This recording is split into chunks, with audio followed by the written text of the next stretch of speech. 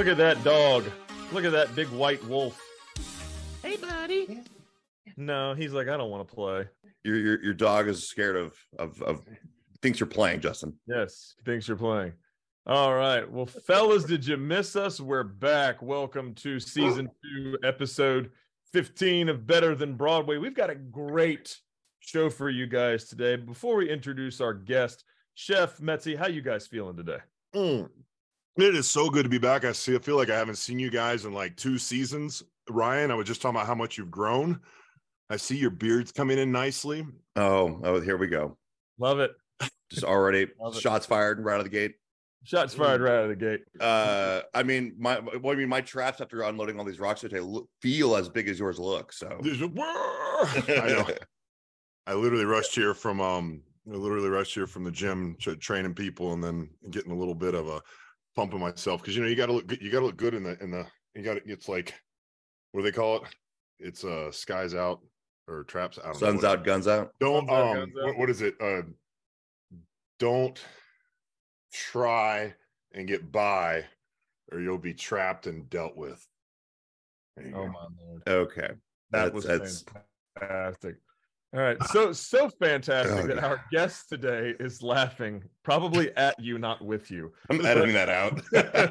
Doesn't matter to me. Hey, don't edit it out. That is directly from our Lord and Savior, Dwayne Johnson, The Rock. Thank you very much. So yeah, I thought that might have been a Ronnie Coleman quote, but Dwayne Johnson, The Rock, we can deal with The Rock, and you know, this is a wrestling podcast, so that's even better that we're using The Rock. But boys, please help me welcome Canadian author, co-founder of slamwrestling.net, and all-around rad dude, Mr. Greg Oliver. Yay! Welcome to the show there, eh? Welcome to the show, sir. Rad. I don't think that's usually a word to get described to me, so thank you. Yes.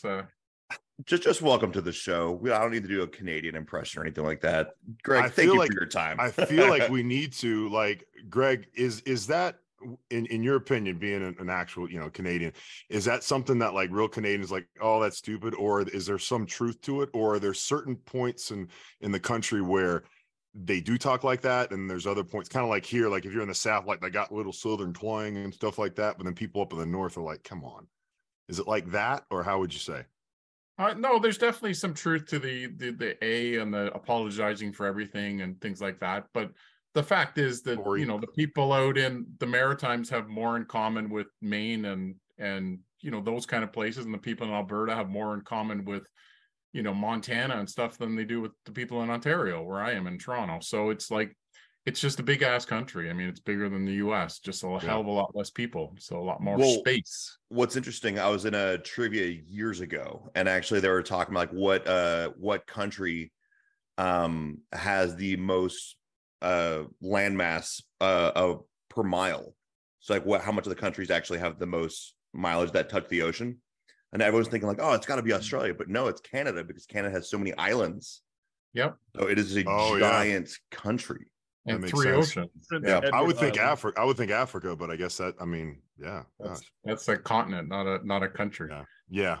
Well, that's oh, so you're saying just countries themselves? Yeah, oh, I got you. Yeah. Well, because Australia is as well, but that's interesting. So where do you actually reside at now? I'm in Toronto, which Canadians consider, or those of us in Toronto consider, the center of the universe. So, well, hey, the Maple Leafs are doing pretty well in the playoffs. You're like a Canadian New Yorker. We're not allowed to say anything about the Leafs because yes, they let us down every year. My son is 16 and has never seen them win a playoff game or playoff series. So, wow, it's this might be the night tonight. Let's go. Fingers crossed. Well, New York, like Toronto is straight above New York, correct? The Western New York for sure. So yes. Buffalo is about an hour and a half on a good drive. Well, then Toronto is often used as a double of New York with a lot of movie filming, because it has such a big metropolis city that they can, and it's so much cheaper. It's not just the cheap, it's also they've built a really good film industry both here and in Vancouver especially. And you're right, there are some cost advantages to coming up here, but they also have the talented people that can make it happen. Mm-hmm. That's a big part of it. I have a lot of friends that are in the film industry. And in fact, do you think it's like Atlanta, to where, like, it started out as because it was cheaper, but then because of that, a lot of people started moving to Atlanta. So then the talent came with that. And so now I believe Atlanta's kind of that same way. Do you think that was the same case with Toronto? I think it's always been the case. In fact, I mean, jumping ahead a little bit, I did a book about an actor, a biography called Billy Van. And the actor's named Billy Van, and he was on Sonny and Cher and did a couple of US shows. But he just loved living in Toronto so much that he left Hollywood and moved back home. And then he would occasionally go down and do things there. And so because you had the basis of people that loved Toronto, there's a good basis of actors, and always have been. And it is a great place to stand in for New York City or wherever you want to be. It's a very multicultural city, and it's easy to switch it over to make it look like something else, for sure. How often are you in the States now? Like, do you travel here fairly often, or has it been a long time? Is it just once in a blue moon? Well, pre-pandemic, yeah, I would be down there a couple times a year. I go every year to the Cauliflower Alley Club, which I would encourage any wrestling fan should be somebody that it's something they should be supporting and be a part of, because it's essentially the alumni association of professional wrestling. And having written about sports for a while now too, you understand that there are alumni associations, and the leagues actually look out for players post-career, whereas in pro wrestling there's none of that, right? If you're not with WWE, they don't care. They may put you in drug rehab to make themselves look good, half the reason. But the Cauliflower Alley Club is really important for us to support, and it's down to Vegas every year, and I go down there, and that's usually my one big trip. And my brother and family lives in Palm Springs, so I get to see them too on the same trip. So that's fantastic. So my follow-up, I asked that question because you kind of touched on it, is I follow a lot of bodybuilders, right? I love bodybuilding in addition to pro wrestling. And, there's a lot of really kind of like high level or just, there's a lot of big name, popular bodybuilders that live up in Canada. And I listen to, and one of my favorite podcasts is by Fouad Abiad, and he owns Hostile, and he does a Bro Chat podcast and Bodybuildings and Bullocks and all this other kind of stuff. But quite a few of the guys are in Canada, and their main complaint for Canada is just they're still very strict because of the I think we're supposed to say virus or whatever, right? Is that true? Is it more difficult? Like, have you guys still recently had lockdowns, or how long has it been since you've had one? Is it harder to get out of the country now than perhaps before? Or? No, I think it seems pretty normal these days. It can be hit and miss, but that's the same at any border, right? Like you get the wrong guy and you say the wrong thing, all of a sudden you find yourself being questioned.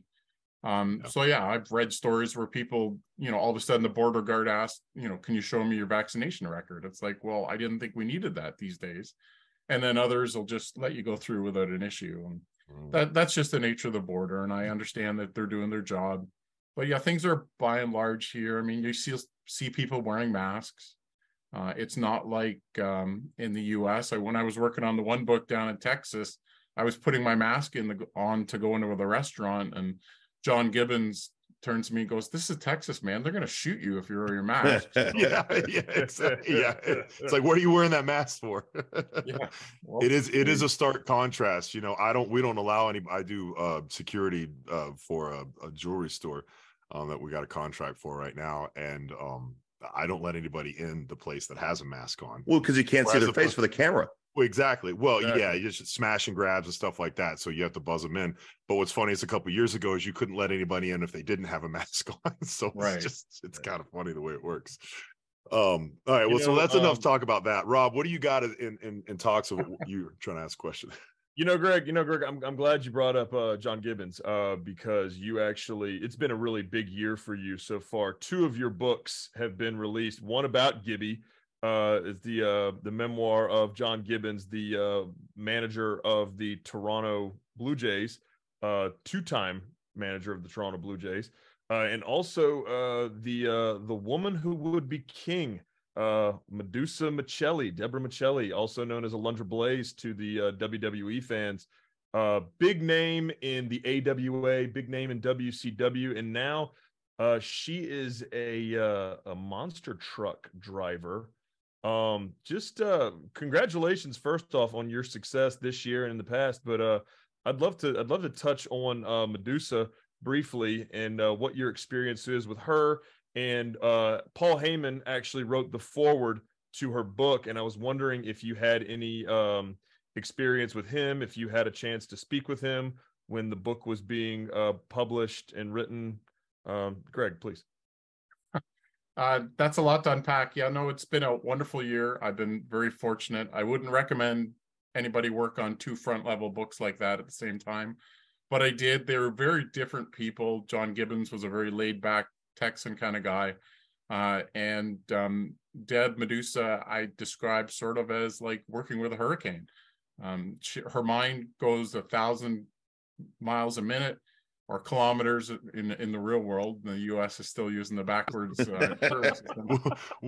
I saw something the other day that said something happened, or an alligator found roughly the size of Ariana Grande. And I was like, the U.S. will use any type of system to measure something except for the metric system. Exactly. Yes. It's so weird. And then Deb, yeah, it's like dealing with a hurricane. She can't always focus. She's a bit ADHD, and I love her to death. But yeah, it's just, it could be all over the map when you were talking to her. And it was a wonderful experience. She's had a lot of trauma in her life, a lot of chaos. Definitely not an easy road. Wrestling, she actually did wrestling less than she did monster trucks, and she doesn't drive monster trucks anymore. She's just turned 60, and her body's a little bit beaten up, and the monster trucks are actually probably harder on the body than the pro wrestling, which was crazy to learn about.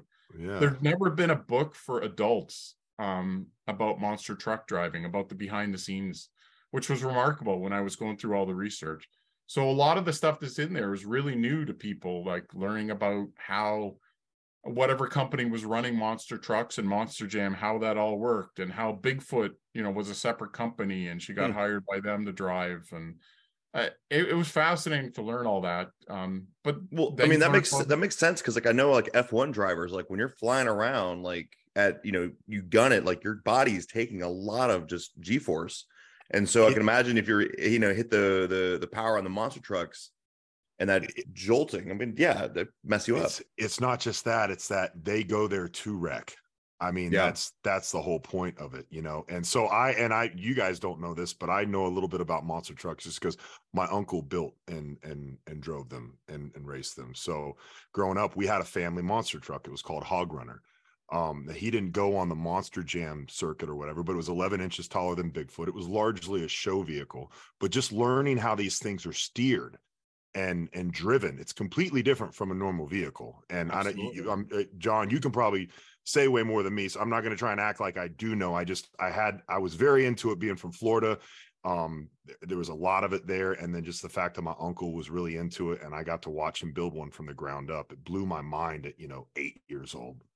Well, the parallels to wrestling were fascinating because like your uncle would have been an independent, right? So you have, Feld running Monster Jam, this great big WWE like company.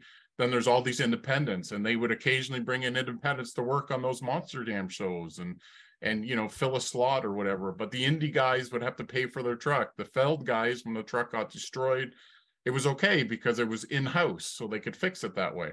So again, the parallels to wrestling were there, and because Madusa was there so early, as Monster Jam grew, we dealt with a lot of the improvements that came along over the years with the better safety measures, like things like that. When they started, they didn't even have like the neck holders, right? Things like that. So they were really bouncing around, and she talks about how you can't find any of those videos online anymore of them really shaking around, like they've just totally taken them all away. For OSHA is like, no.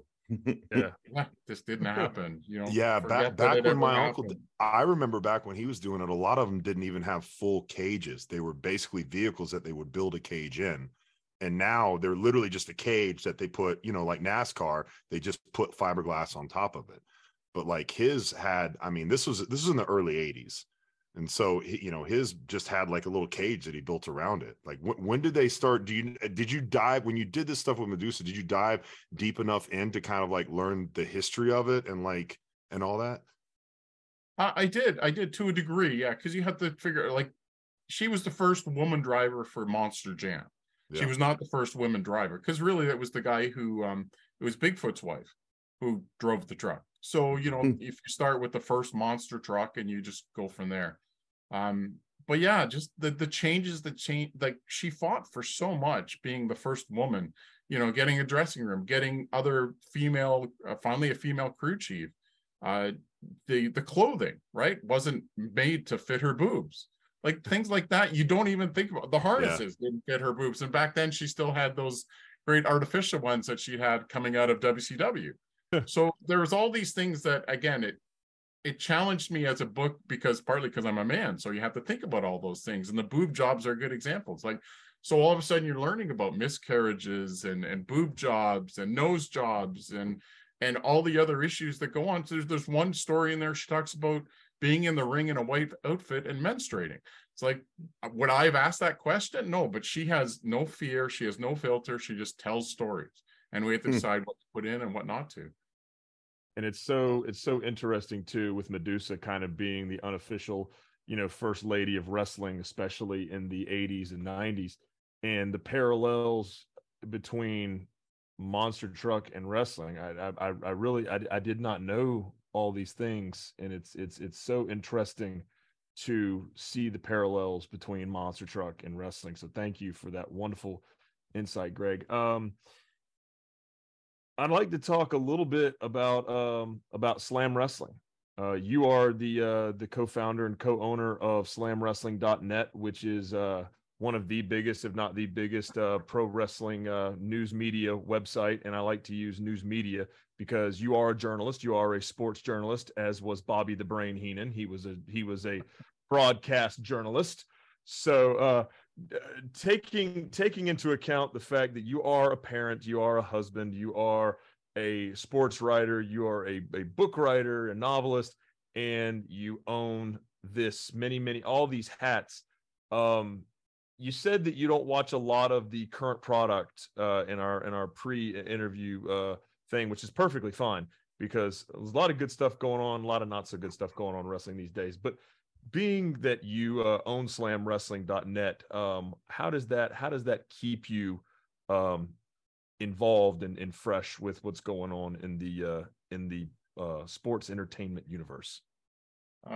Before I say that, I will say, when you say Bobby the Brain Heenan, one of the greatest compliments I ever got was Bobby the Brain Heenan telling me that he kept our Pro Wrestling Hall of Fame, the tag teams books in his bathroom, so he could read it when he was on the can.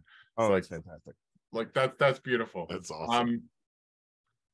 The Slam Wrestling's been around since 1996. It came out of the Toronto Sun newspaper chain, and grew from there. And so, you know, there was just so many opportunities to do things over the years, and that we happened to start off right as the Attitude Era was starting to really take off. There was a Toronto WWF office at the time, so we got access to a lot more wrestlers and interviews than most places would get. And it grew from there, right? We just kept building and building. And unlike so many sites, I like to think we have a brain, and, you know, we built it in a way that it's archived, right? So we talked about The Rock briefly earlier. Well, I interviewed The Rock in late 1996. So that interview is still available. And his mom tells me that was the first ever wrestling interview he did. And that's amazing. You know, that's just really cool. And so Slam is like that, but we're real journalists. So I like to think we also put some thought into the greater process, which is the archive, which is some interlinking, which is, you know, sharing, oh, if I've got this story, well, I remember we did this story, you know, 13 years ago, let's make sure we link to it. And I love that aspect of it, because it's not just about today's wrestling. And sure, I don't watch a lot, but we cover most of the shows. I have people that are enthusiastic, whether it's about MLW or the NWA or WWF, whatever it may be. They just love watching, and it's great, and that they get the chance to cover it on a regular basis for us. And I'm happy to have so many great people working with me. And I end up being a little bit of a mentor, because some of these people writing for me are, you know, could be my kids, and then that's okay. And if you make them better writers and maybe they stop writing for you and get a job at a newspaper or something else, that's cool too. But Greg, isn't that kind of the dream of owning a business, to where like you build something and then basically you could walk away for a day and it runs completely smoothly? Yeah, it is part of the dream. And there's three of us, Bob Kapoor and John Powell and I, are sort of the three key guys, and we try to keep each other abreast about who's around, right? Because there's new stuff that breaks. I mean, I'm generally in charge of doing the stories. So if somebody's interviewing Vert Vixen, or we have an interview with Adam Cole or whoever it is, right? It goes through me and gets edited. Then John's mainly in charge of the TV aspect and making sure that all the different shows are covered. It's a good team effort for sure. And you're right, it is a nice process, especially with WordPress, because we used to be on, when we were part of Sun Media, Post Media, we had a proprietary publishing system, and that was in-house, and it wasn't nearly as good as WordPress. And the ability to be able to switch things around and run them when we want and all these things now is truly terrific. And it makes me wonder why we never got a chance to do that all those years ago. You were talking about, obviously taking a step back and things like that, but you're still involved with the company itself. Was that something that was just out of necessity for you for all these other projects that you wanted to do? And it was just like, if I have to let go of something, if I'm going to grab something else, or is it more of like I think it's time for me to move on, and then you figured out what you wanted to do next? There's a large variety there. Slam wrestling's never been my full-time job. Right. Okay. Like I haven't had a full-time job since 2001. I got laid off from that. They brought me back to work part-time on Slam Wrestling. And then I did some book things. I've laid out a ton of books. I've written books. I've done all kinds of different jobs over the years, but the best job was just raising my son, right? He was born in 2006. My wife had a good job. She still has a good job. So she's out there working, and I love her for that. And I was able to raise my son, and now he's 16 and bigger than me and tougher than me and all that. And what are you going to do? There were times he got into wrestling or he got into hockey or whatever it is, and it ebbs and flows, right? Kids are going to find their different interests. And but yeah, wrestling's never been full-time for me on anything, and I don't think I would want it to be, because it's such a weird business that you feel sort of icky spending too much time around it sometimes, especially when you know the behind the scenes things, right? And how really awful it is. Yeah. And also when something's a passion project for you, when you love it, it almost doesn't feel right. And you can get burnt out if you make it a full-time thing, or if you push it or something like that.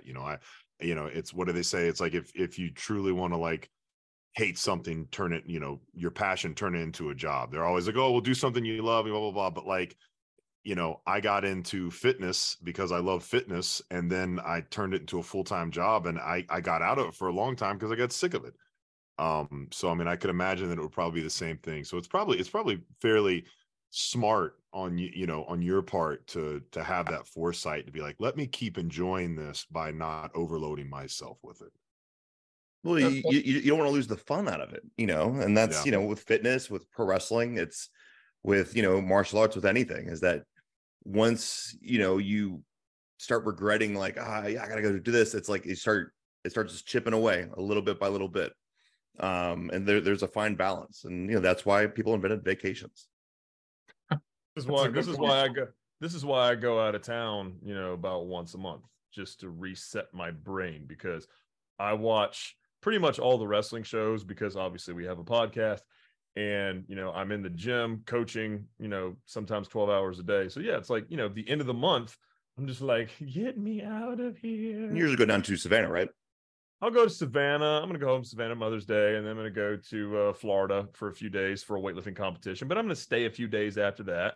I go to Colorado this summer. I'm going to stay a few days after that, go hike, be in nature. Yep. Just be barefoot for a few days. I mean, it's just, it's healthy. That's more important than people think. And I'm sorry to sound like a hippie, but grounding yourself is very important on a scientific level. Literally taking your shoe. When I say grounding, I literally mean like electrical. Take your shoes off. Yeah. Stand on the dirt.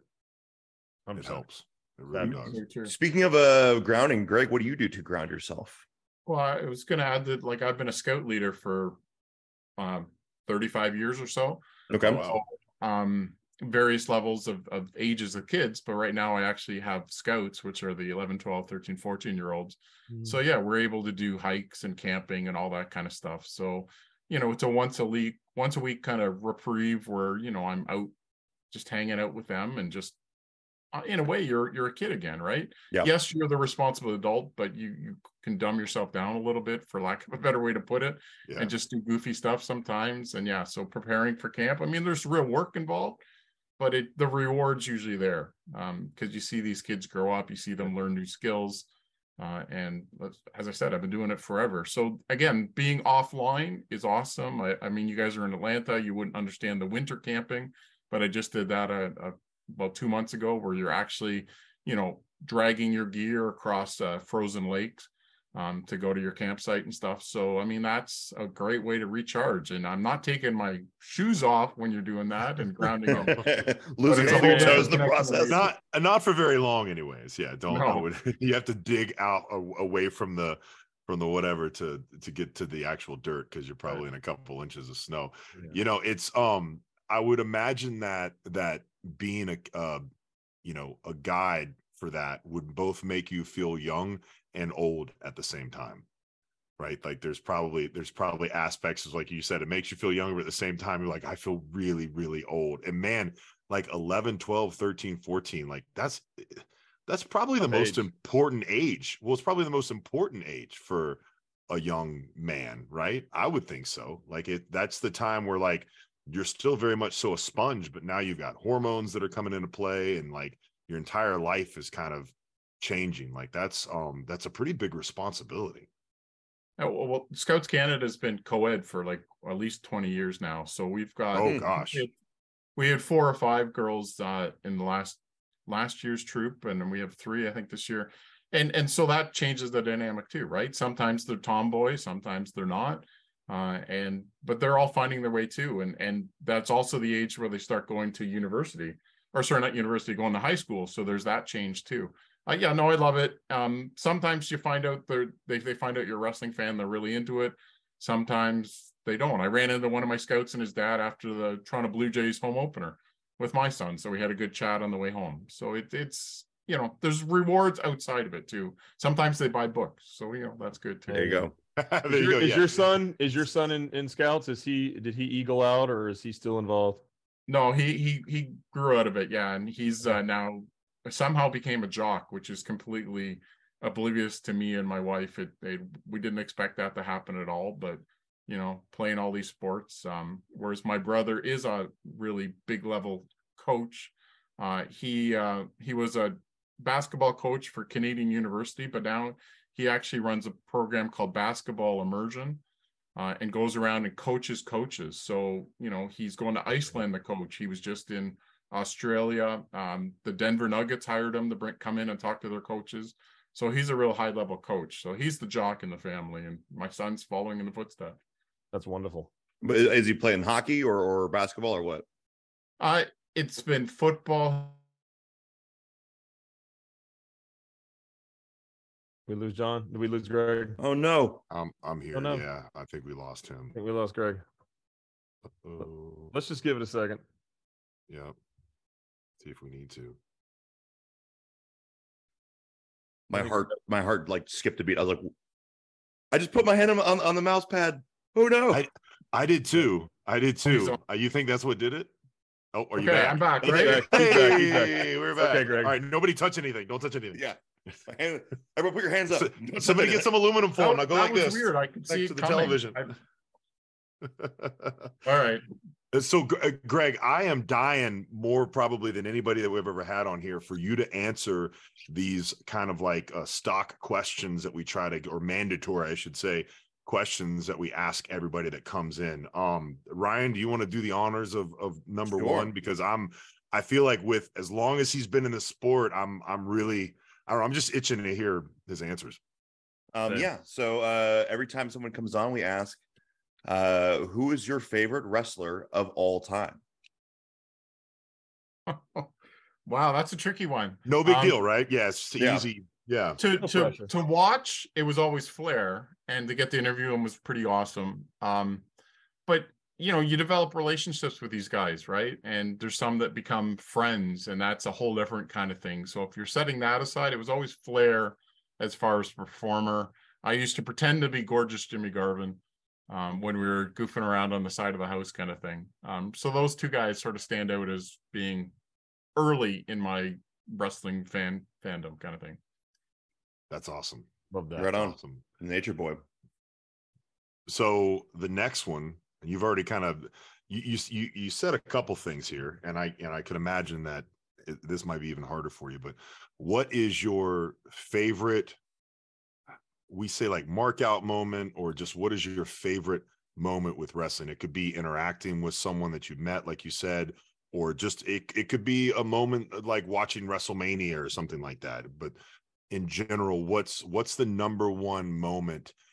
If you just picked one out of your head that kind of sticks in there as like, this is very fond for me.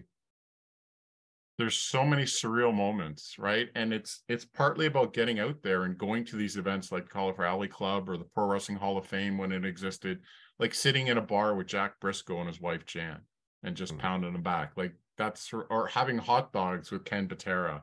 All these kind of things. It's surreal. It's not really like, I don't really mark out in the same way because you try to be professional and all that kind of stuff. Well, yeah, I guess here's a better twist of the question. What's been the biggest kind of payoff you've enjoyed formulating wrestling?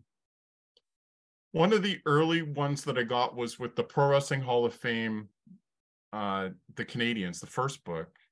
Two things. I got a typewritten note. So these are kind of things that sort of made me feel like I finally belonged, kind of thing, right? I got a typewritten note from Gene Kiniski thanking me for the book. This was in 2003, but I wish I had it. But there was also a message from Killer Kowalski, and he'd called and left a message on the old answering machine, and it said, "Greg, thanks for putting me over," because he was like my number 3 Canadian of all time. And it's like that's a moment you never, it'll stick with you forever. And related to that was the book launch we did for the Pro Wrestling Hall of Canadians, where they all came down to it was Tony Parisi's old restaurant in Niagara Falls, and you had Angela Mosca there and Reggie Love and all these local guys that came out. It was just such a beautiful moment. But then fast forward, I mean, the Cauliflower Alley Club gives you an award. I got an award in Iowa. 1 year at the CAC, Rick Martel insisted that I sit at his head table, because he was being honored.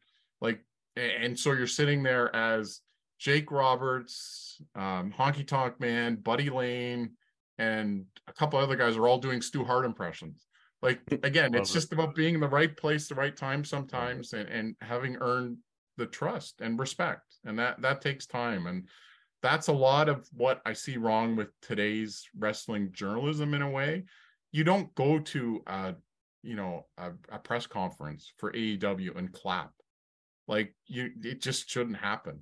So I don't know. That's a different rant. Rick Martel, man. Rick Martel, one guy who, in my estimation, had he not injured his knee, would have been world champion all damn day, especially when he went to WCW.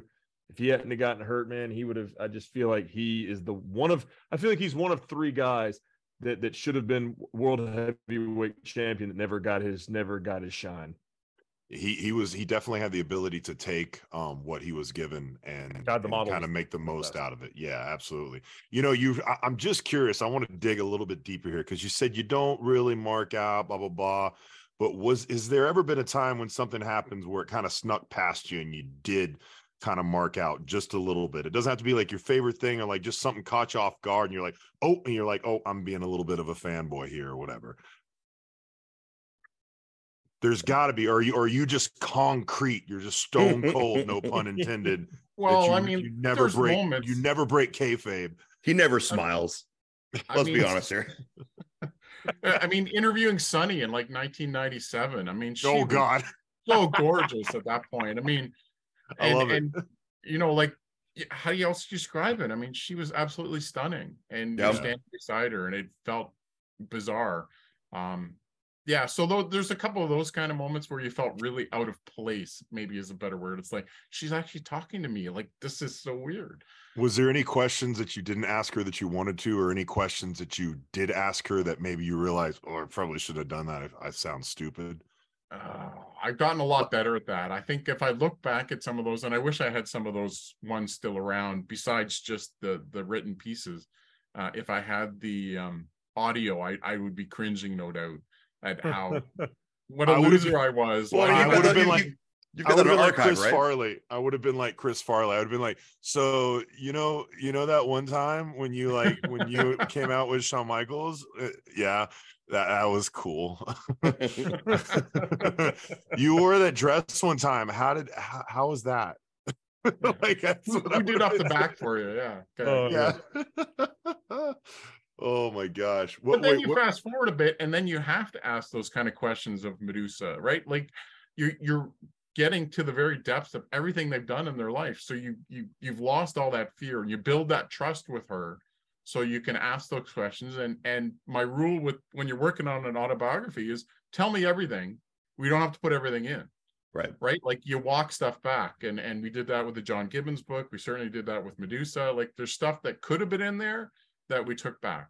And that's just part of the process, really. Well, that's part of being a professional journalist. I'll tell you, that's really cool, because I think in this day and age, there's probably not a lot of people that are willing to do that. It's like, hey, tell me everything, and then get the juicy stuff and just use it for clickbait, as opposed to, being respectful to the people's, desires of privacy or anonymity, whatever it may be.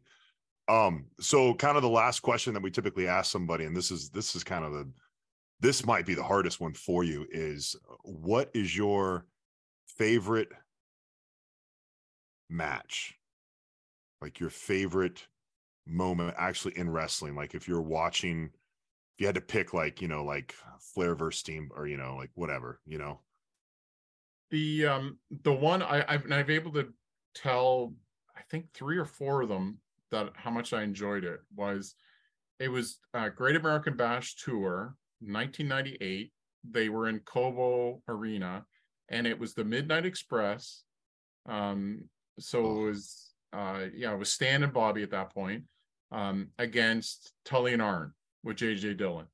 And so I've been able to tell Corny that. I know I told Tully that, and I know I've told JJ Dillon that. I'm just trying to think. Like, there were moments I met Arn, and I've never met Stan. And I did meet Bobby, I think. But yeah, so you'll be able to tell these guys in person that that's a match that really means something. And it was just a house card show, right? Like, it just was one that resonated me just as being one of the funnest things I ever saw in my life. Man, it was what you said, 88? It was 88, I think. Maybe 87. Great American Bash. Yeah, so the two big ones, 86 and 88, I think, are the two. Yeah, but it was a house show, right? So they did a tour. Oh, okay. Right. So they, and it was just also, I think I organized a bus trip with because I used to do a newsletter called the Canadian Wrestling Report from 85 to 90. And I organized that bus tour. We had a couple of vans that we all drove down to the show in Detroit from around Toronto and Kitchener, which is where I lived, which is about an hour from Toronto. Well, it's interesting because, Ontario, Canada is known for wrestling, the Hart family, Stampede Wrestling. But, it's interesting to me, especially in this millennium, the 2000 to now, these last 23 years, Ontario has, and especially Toronto, has become really the big hotbed, for wrestling. I know you did a documentary in 2017 with Sweet Daddy Siki, who was the trainer for Edge and Christian. And, you think about guys like Lance Storm, you think about guys like Cody Deaner, who's in Impact Wrestling now, and Sin Bodhi, looking at Test, rest in peace. Looking at the landscape of wrestling in the last, 35 years since you've been a sports journalist, what do you think is going to be the long-term legacy of Toronto professional wrestling? That's a good question. I mean, the legacy's already there. I mean, we had world champions dating back to the, 1930s. You got your Whipper Billy Watsons. You had famous title changes here with your Luthez and Buddy Rogers title change took place in Toronto. Terry Funk and Harley Race had a title switch here. And then years later, you get your WrestleManias and all that kind of stuff. I think what works in Toronto, though, is that it's such a metropolitan and very multicultural place that the wrestlers that come out of here, by and large, are also different, right? And I think that's there's nobody homogeneous, right? You got Hornet, who's like one of the referees. Daryl Schwarm is one of the referees on NXT. And then you've got, your Edge, your Christians. You've got Cherry Bomb, who's the Bunny. She's from Toronto. So there's just so many different people that have come out of here or trained here, or new people who trained here. And really, you're talking the greater Toronto area, which goes down to sort of Niagara Falls and stuff. So yeah, you get guys like Diener and Ethan Page and all those guys too. There's just a lot of opportunities. Yeah. Scott D'Amore's running Impact now. Yeah, and I've known Scott forever. And what's his name? Morella, Santino Morella. He's also from that area. He's got a kickboxing school. Is that correct? That was judo. Judo. So yeah, he can kick my ass. We're not really talking about new stuff right now, but I feel like it's important and big enough to mention just because you said Impact. Trinity, this is kind of a big deal, right? Yeah, Trinity, Naomi. AKA Naomi, is making her debut this upcoming week for Impact. So she is signed with Impact. That is massive for Impact. I think it's probably not exactly what she was hoping for, unless maybe she's just wanting to get some banger matches in, because the Impact women's division or the Knockouts division is fantastic, some of the best there is. But I don't know. I don't know if you've heard about that or not. Oh, yeah, no, I did. Greg. Yeah, no, absolutely. I follow along. Certainly, we have a lot of the stuff on the site, and I respect it. But yeah, I think you're right that she probably thought something else would have happened by now. And this is not settling by any means. Like you said, they have a very good women's division. It's settling financially, right? And that's the question: is does she not need? Because there's no way that Impact is going to be able to pay as much as a WWE or even an AEW. And then you have Mercedes Moné, went over to New Japan. She's obviously making big waves over there. She was apparently at the taping, from what I understand. So I don't know if there's some type of forbidden door going on between them. They've done a lot of stuff already, and like Bullet Club and everything else. But I just wanted to know your opinion on that. Do you think that is? What do you think her, to use a pun, impact is going to be with that? Do you think that's going to change the roster or change the landscape? Or do you think she's ultimately just going to kind of come there and pull like a Drew McIntyre and end up back in WWE? I think that's probably the long-term goal. But the fact is she's got to get her reps in. You said that, right? You got to get out there. You got to wrestle. She's going to get better as a wrestler. She was never somebody we saw in WWE that said, oh, she's the greatest wrestler ever. So I think her getting in there and being challenged with your Deonna Purrozas and all them, it's really going to help her. Well, I think it's one of those things where, you suffer a little bit of a defeat, it's only going to make you come back stronger. So yeah, absolutely. There's some drive there for sure. And that's a good example. And by and large, everybody likes being in the Impact locker room, from everything I understand, right? They run a good show. Everybody's sort of a bit of a tight knit unit, and they're all being used, unlike say AEW, where there's guys you don't see for 2 months. Yeah, Miro, for instance. Yeah, longer than 2 months. Yeah, Lance Archer. God, we could just keep going. Well, Archer is on an independent show. I saw it come through like when my Fight TV subscription. That's the one thing that they're letting them go out and do other things if they want to. But, I think, this new show that they've got going on that apparently CM Punk is going to headline Collision. I hope that that's going to give these people the screen time, and we're going to see the people like the Miros and stuff like that kind of come up and shine and maybe finally get some stuff, because Miro, I can't think of a bigger ball drop than that. He just had so much momentum coming in. That's like Bret Hart to WCW, like it's just like, that much of a like, oh, it was so hot, and then just nothing, I would love to see, like Miro versus Wardlow. Like that would be an amazing match. Yes. He could absolutely pull a really good match out of Wardlow. I think that would work. Just two big old beefy boys banging, beating chests.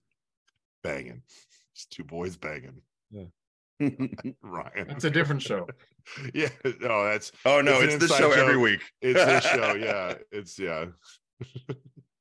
It's a family show, boys. It's a family show. Family show. It's family show. Yeah, my dog's here, guys. Come on. My daughter's here. Come on, guys. She's this is my daughter. This is my fur baby. Hello, my son's here too. You want some mac and cheese? Yes, you can have mac and cheese if you like. Yes, absolutely. Sorry, I got distracted. Where were we at, guys? Updating. Oh man. There we go. Real quick, Greg, you mentioned something about the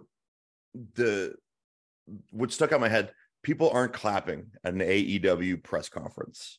Will you talk more about your feelings behind that? And just not AEW specifically, but that feeling in general.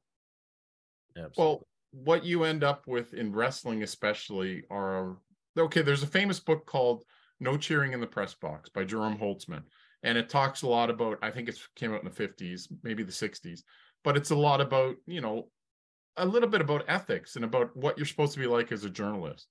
And you get so many of these fanboys, and fanboys just being a general term, because obviously there's fangirls and fan non-binaries and whatever, but they aren't trained journalists. And all of a sudden they're thrust in these roles backstage where they're still fanboys. And there needs to be that distance, right? You can't be worshiping these people and write about them impartially.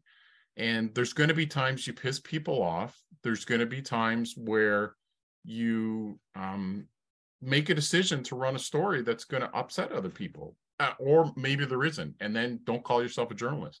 And so there are times you go to these events and there's applauding, and cheering and stuff. It's like, again, no cheering in the press box. It sounds like there's just a bit of a lack of professionalism, going on. Exactly. You're not supposed to know. Don't get me started on the clothes. You're not supposed to know the stripper's real name. Right? The strip. Don't do the stripper's real name.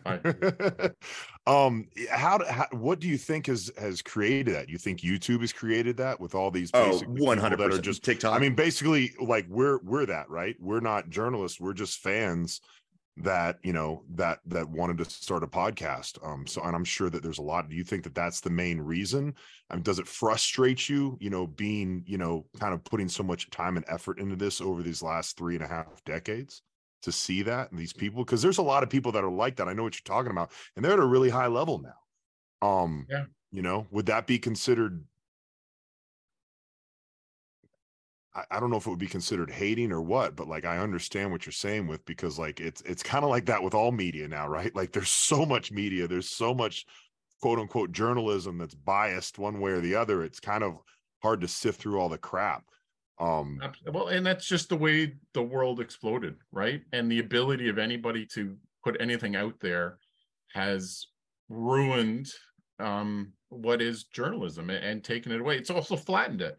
And there's some good to that too, right? So your citizen reporters are actually out there maybe revealing things that wouldn't have been revealed before, but they also may not know how to do it, or they may, as we sort of alluded to, right? If you're giving away the secrets and things that aren't supposed to be told, and that could hurt somebody, like that's also a journalist decision, right? It's like, I'm not going to put the name of the kid in the story because he's underage.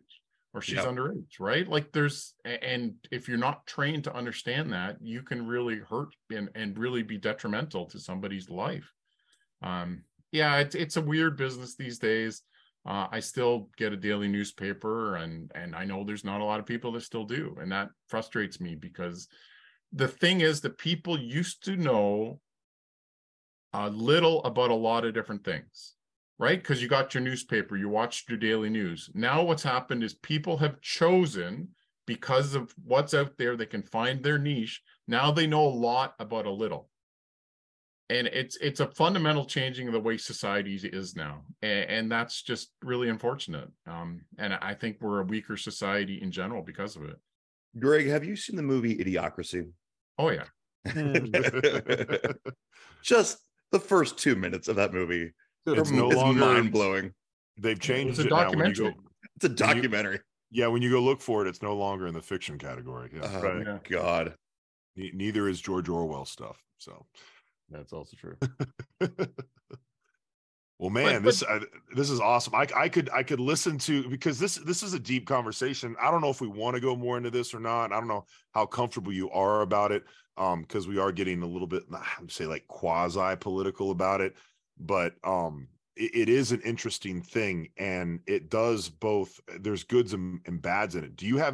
Have you thought about it yourself, of how this can be rectified or improved, or the things that maybe we could do? Because like there's really no certification, or there's really no, at least not that I'm aware of, to like put a stamp on something and be like, yeah, this is approved. And to this point, if somebody came up with that or made up with that, people would just be like, well, you just made that up.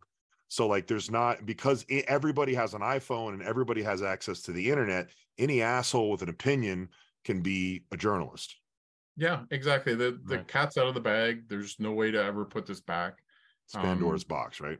Yeah, exactly. It's a changed world, and we have to accept that, and we have to educate our kids on how to recognize what is legitimate and what isn't. And that's really hard, because a lot of adults don't know. Well, I think a lot of it is the professionals need to start throwing down the professionalism, or not professionalism, their ability of like asking the better questions, getting the attention of the people who are answering the questions versus the BS questions. The cream's got to rise to the top when it comes to these the interviewers. And I think there we go. I think the problem with that, Ryan, is that like we don't really know what is the good question. What are the good questions, and what what I mean? And what happens now, basically, if you're watching one side of media, and this isn't just for wrestling, this is just, this is really for anything.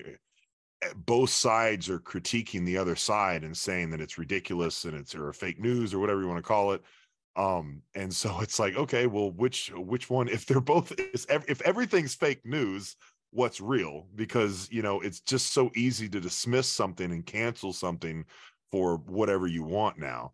And I think, I think what about like a meteor, not like a big one to destroy the whole world, but like a solid 35% of the population, to where like it's like EMP and we lose all this stuff. Like, no, I feel like that's a solid answer to kind of start from scratch again. Thoughts? Or an alien invasion. The aliens. At this point, I don't think an alien invasion would do. I feel like we would have a group of people who are like, well, we should blah, blah, blah. And then other group of people would be like, kill them, this and that. And then we'd be divided on that. I think that's how smart the aliens are. Well, yeah. Well, if the aliens are smart, they're never going to come down here and mess with us, because like that's just like a hot cluster. That's a shit storm. We're not messing with that. I think the only time we're going to see it is, we start nuking everybody. The aliens will be like, whoa, whoa, whoa, whoa, whoa, guys, y'all are stupid, but this is dangerous. We might need to use this planet a couple thousand years from now. We don't want y'all to mess it up.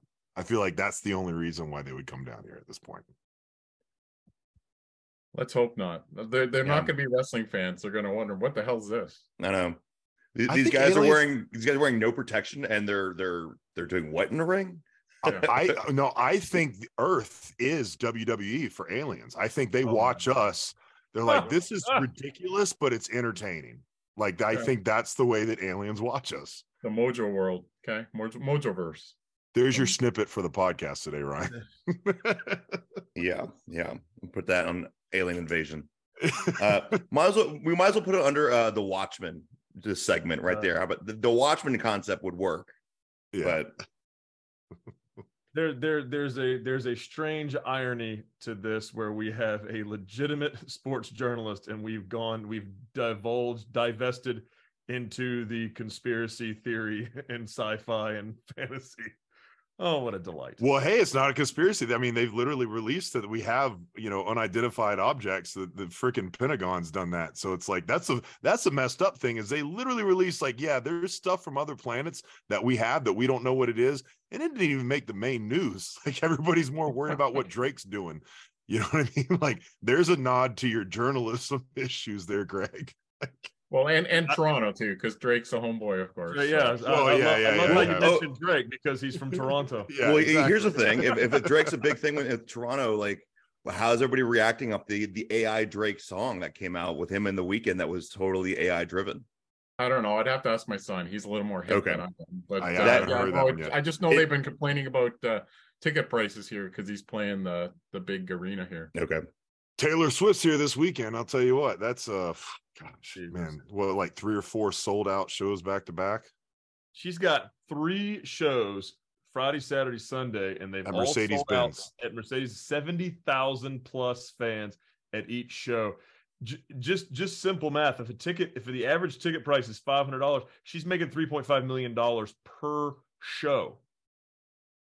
So we could tie that all back into wrestling here, though. Yes, please. Go, please. That's bigger than WrestleMania. Well, exactly. But so the one book I did is called Map Memories, which I did with John Arezzi, who had this crazy ass life where he, grew up a wrestling fan and a baseball fan. And he did early wrestling media stuff, right? He was a radio guy. And then he jumped into baseball. And that's where he comes into the John Gibbons, meets John Gibbons and JP Ricciardi. And then he gets into country music. And so he discovers Patty Loveless. And then, 20 years later, he discovers Kelsey Ballerini.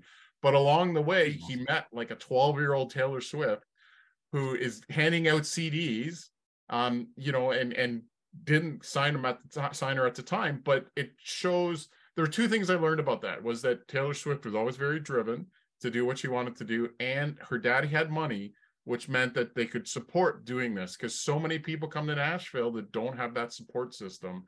And that was partly how Arezzi explained to me that she made it. Sorry, he was John Alexander when he was in Nashville as you need both executive.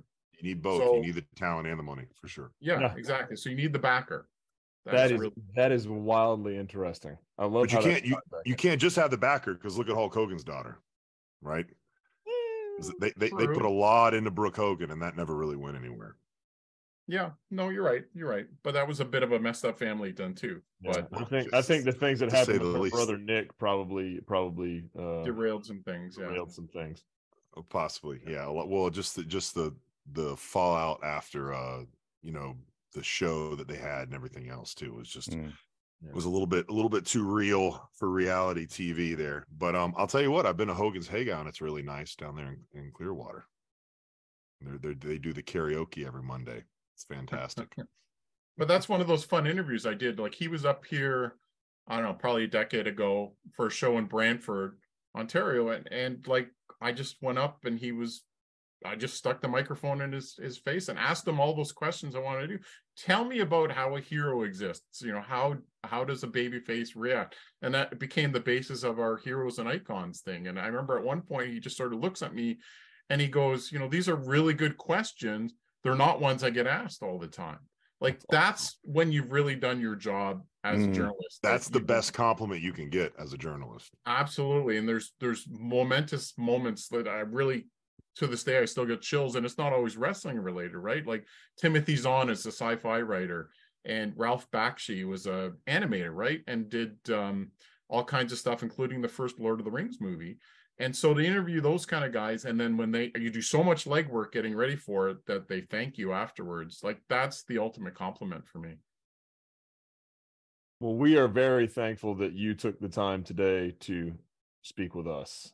This was incredibly insightful, and I think I speak for the boys when I say we feel richer and more privileged to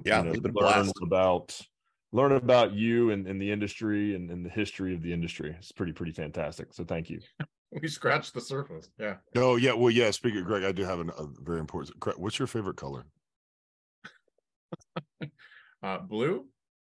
That's cool. Dabba die. Nice. That's cool. Well, Greg, how can the listeners of our podcast find out more information about you, your website, your socials, etc.? Thanks. So slamwrestling.net is our website. It's been around forever. My personal website is called Oliverbooks.ca. And there you can learn all about my books. There's links to my socials there. I have vintage iron-ons from the 1970s that people can buy. They're really amazingly unique. I did, kids' books. I've done all kinds of different stuff over the years. And there's more to come. It's just I'm not really at liberty to announce everything yet, but there's always work going on, and it's really a lot of fun. I feel very privileged to get to do what I get to do. Right on. Well, I'll put all that stuff in the show notes, so if you're listening, check it out in the info. Awesome. Was there anything else, guys? Y'all think of something? I mean, I could probably sit here and pick his brain for another 3 hours, but I know same. We all have lives that we have to get back to. I do have one last question. You talked about your son Quinn earlier, and you guys wrote a book together in 2015, Duck with the Puck. What was that experience like, being able to write a book with your son? I mean, that's got to be cool as shit, right? It was pretty great. So the genesis of it, though, was he was coming to me to the hockey card shows where I was selling books or wherever it may be. So he didn't have anything to sell. So instead, he'd be off wandering, spending my money that I was trying to make, right? He'd come back. He actually bought like an Atlanta Flames puck at one point. Nice. Why do we need an Atlanta Flames puck? This is awesome. So that was sort of the genesis of it. So we just started talking and came up with the idea of writing about one of his favorite stuffed animals, Big Ducky, and that became a project that we worked on together. And he's coming up with the ideas, and I help him write it. But then he was fully a part of the process. Our illustrator was down in California, and the first drawing she did had it holding the hockey stick more like a golf club instead of a hockey stick, right? It's just slightly different places where you put your hands or your wings. Exactly. So we had to fix a couple of those things. But the best parts was just the afterwards, right? It's like you're out there selling the book with your kid. You're on like national TV or on the radio. We did NHL Sirius XM, and one of the points he was on there, and he revealed he was a Florida Panthers fan because of Roberto Luongo, and of course the Panthers won last night. And he goes, he just drops this line out of nowhere that showed me at that point, he's like 8 years old, that he's going to be okay. He just dropped this line. He goes, "Believe in Bobby Lou," and that was, and the host just lost it. Like, it was just such a beautiful moment. The kids going places, and it was nice to be able to, be a part of that and do father-son bonding that way. How fantastic! What a great spot to end on, man. Hell yeah, man! I'm so glad I got to ask that question. That's too fun. That's something that that might be one of those core memories right there. That's a big time core memory for you, for him. Absolutely, man. Yeah. But it's all those things, right? Everything adds up in your life, and you wouldn't have gotten to that point if you hadn't done this and all those kind of things. I mean, as surreal as so I took Quinn out of school one day. Let's go meet Bobby Orr. Because he was going to be down at the Hockey Hall of Fame at an event that we got an invitation. A hockey legend, for those of you who don't know. Exactly. But then we get down there, and Ferguson Jenkins was there, who's in the Cooperstown, the Baseball Hall of Fame, and he was the first Canadian inducted in the Baseball Hall of Fame. And I needed him for another book, so I quickly got 5 minutes from him. And then I come back later, and my dad is talking to him about farming because they grew up near each other. So these are all those surreal things we talked about earlier that you can't predict how your life's going to go. That's interesting. Another little bit of trivia. Cougarstown is also what we call Alpharetta, Georgia, here up where we're at. Anyways. Oh my God. Well, Greg, you've done it all. You've seen some wonderful things. You've done some incredible things. I mean, what a treasure and a wealth of knowledge you are. And once again, thank you so much for taking the time to be on our podcast today, our little tiny little measly podcast. It's going big now. We're big now. Yeah, we're big time now. Big time journalists. Yeah, hell yeah. We got a trying to be. Yeah, so asking the hard questions like, what's your favorite color? Right. Well, thank you so much for all your information. Thank you again for your time. Guys, we are on Spotify. We are on Apple Podcasts. We are on Amazon Podcasts. And we are on Instagram at Better Than Broadway. Website coming soon. For the Nighthawks, for Chef, for Metzi, I am Coach Rob. Happy wrestling, everybody. Thank you. Hit the music. Bam, bam, bam.